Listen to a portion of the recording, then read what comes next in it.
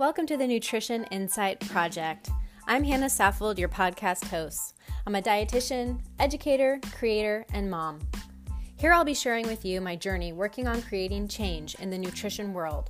We'll talk about all things nutrition, and we'll go on some tangents too. I'm going to let my curiosity take the lead, and I'm so excited you're here. Let's jump right in. Welcome back to the Nutrition Insight Project podcast. I'm Hannah, your host. Thank you so much for tuning in today. I really appreciate your time, attention, and support. How are you doing, my friend?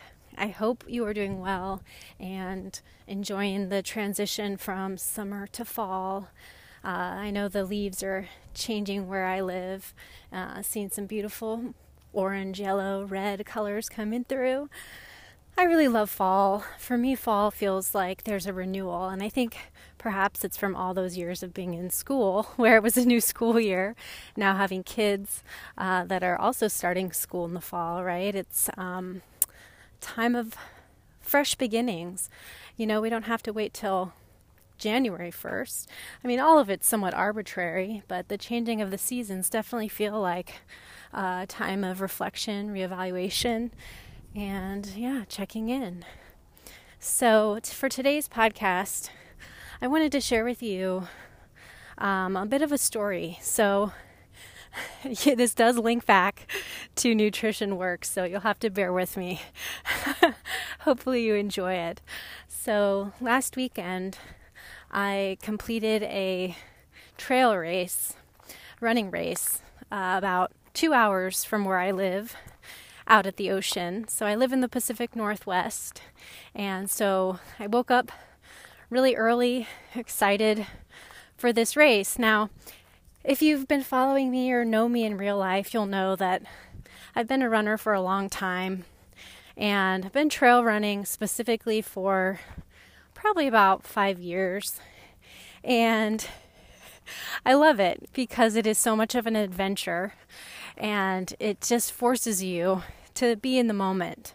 And there are moments where you just feel so alive, so playful, and can really tap into that animal part of us. So, and of course I love nature too, so that's a bonus. And I will always stop and look at the animals, and the birds, and even the different like slugs and salamanders that I might see on the trail. Where I live, there's also banana slugs, so that is fun too. Anyway, so I woke up bright and early, getting ready for the race. And this race, I have to say, I didn't really train that well for. I have been focusing more on strength training, and I did do a race back in July, which was 50K, so that's about 31 miles. So I thought, I'm in pretty good shape to finish this race. So this was a 20-mile race that I was doing at the coast. So I was like, okay, that's less. But what I didn't factor in, which I probably should have, I know enough to know, what I didn't factor in was that there was 4,000 feet of climbing. And 4,000 feet is a lot.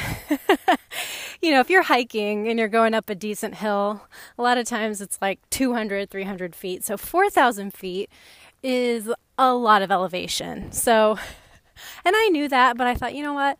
I can just hike the hills like I normally do. And I'm pretty good at downhills. I really like the fast feet downhill, picking your steps, finding your line, going down the trail. So I was like, okay, we'll see how that goes. I'm just going out to have fun. So I get up early, I drive out there in the dark, get out to the coast. It is a beautiful morning, crisp fall morning. The moon had been almost full, and so it was still out as the sun was rising. It was so beautiful. And the ocean, it's like this jagged coast on the Pacific Northwest where you're kind of up on a cliff and the ocean is down below you. So I'm driving along, just feeling it, listening to my music. I'm by myself, just driving. So I get to the race. Everything's pretty good. Get my bib, get some coffee, do my little pre-race routine, go to the bathroom and such. And we get going. So we get going. I'm feeling excited, feeling the stoke, feeling the community. And it is beautiful. And I'm smiling and I'm just thinking, you know what? Success means for me, how much fun can I have on this race? You know, forget about pace, forget about all that. Like, how much fun can I have? So I'm like feeling it. I get to the section where the first hill starts to happen. So there's 3 major climbs. And so I was like climbing. And when I'm climbing on the trail, I'm hiking. You know, if it's like a slight incline, I'm definitely still jogging, but if it's big incline, steep incline, I'm definitely hiking. So I'm hiking this hill, and it is like a monster of a hill. And I, of course, start thinking, oh man, I got 2 more of these climbs. Oh geez. And my body's starting to feel it. So get up to the top, and I just have so much fun on that descent. It is really, really, really nice. So I'm still pretty good mindset here. Second climb, things are still okay. I'm hanging in. We got to the aid station, so I grab some Coke, which is a trail running thing.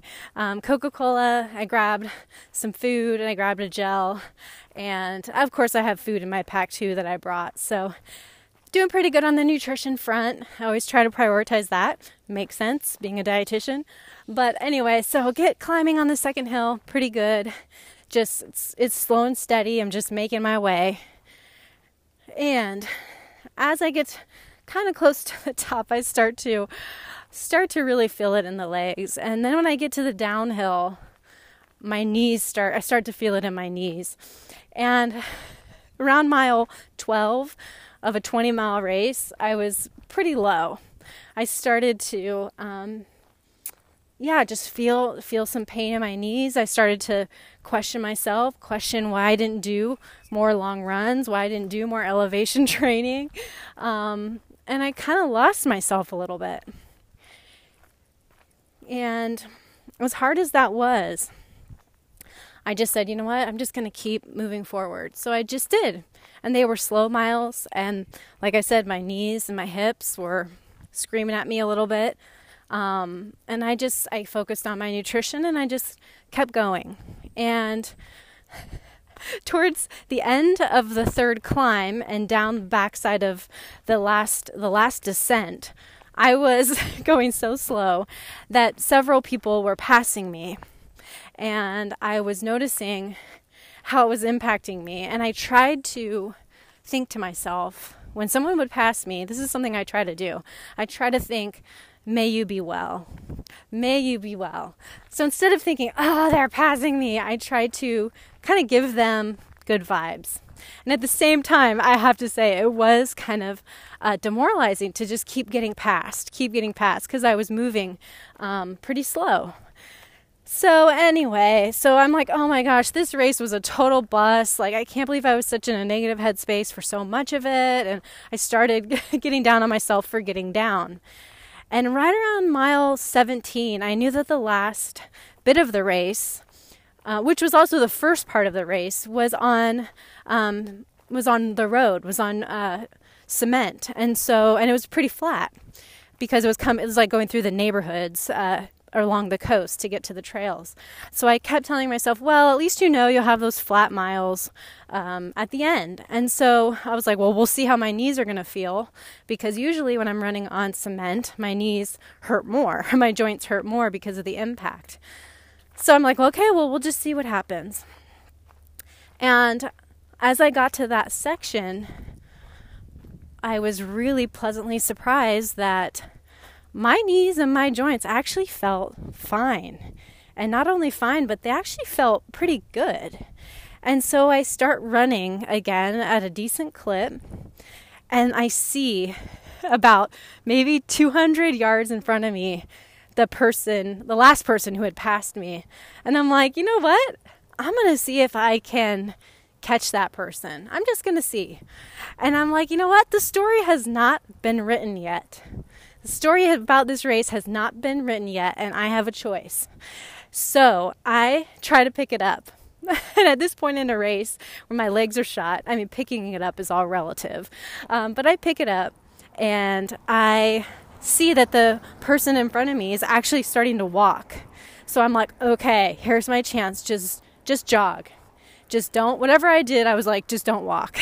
So I put it on and I proceed to push myself and dig into a place that I don't normally get to, even in races, where I was like, okay, I'm just gonna see if I can pass. So I end up passing her.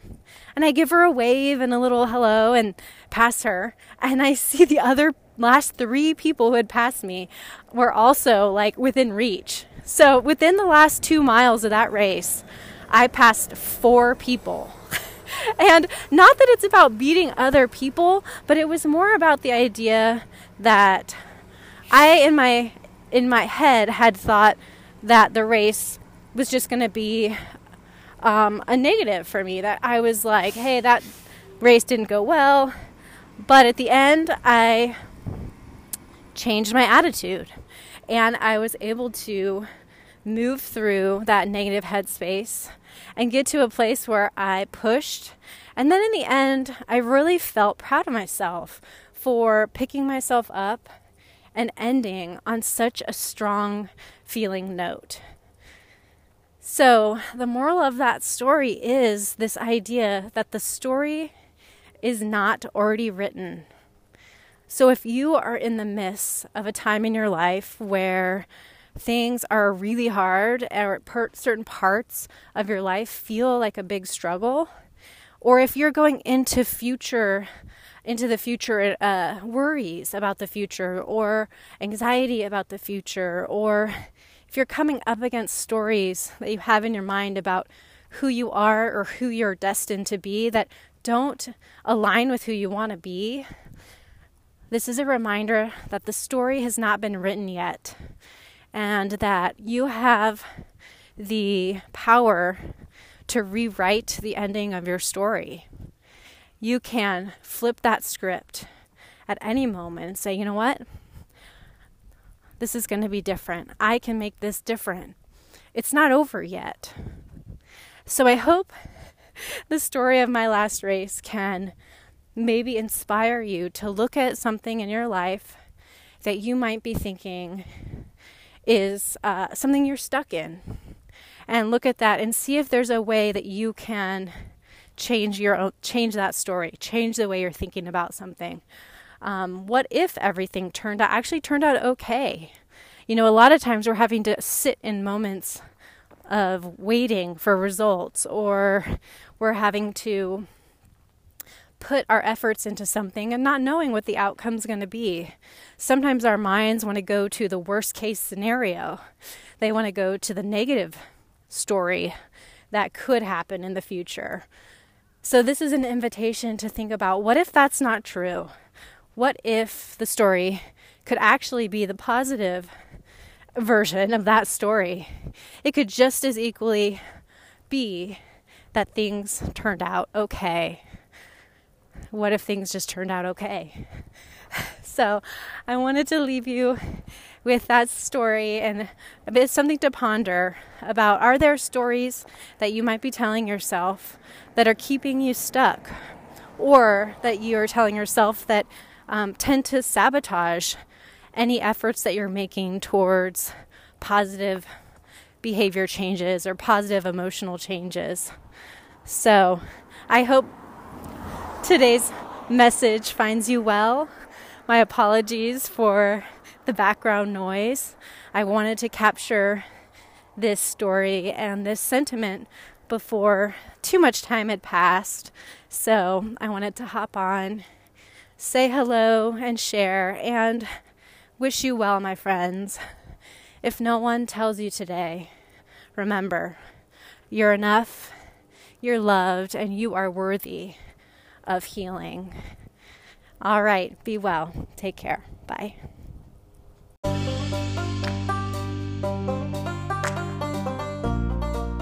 Thank you for tuning in to the Nutrition Insight Project podcast. Please rate and review if you've enjoyed what you've heard. Hit subscribe so you never miss an episode. If you have nutrition friends or dietitian friends or anyone who you might think would like the podcast, please share. Word of mouth is the best way to get the podcast out into the world. If this is something that speaks to you and you want more information about any of my offerings, please reach out at nutritioninsightproject@gmail.com. If you have any suggestions on topics you'd like me to cover or guests that you'd like me to have on, or if you would like to be a guest, also please reach out. You can find me on the social media places at Nutrition Insight Project or Hannah Saffold. I hope you guys are having a wonderful day and that you have found value in today's episode. Thanks for tuning in. Bye.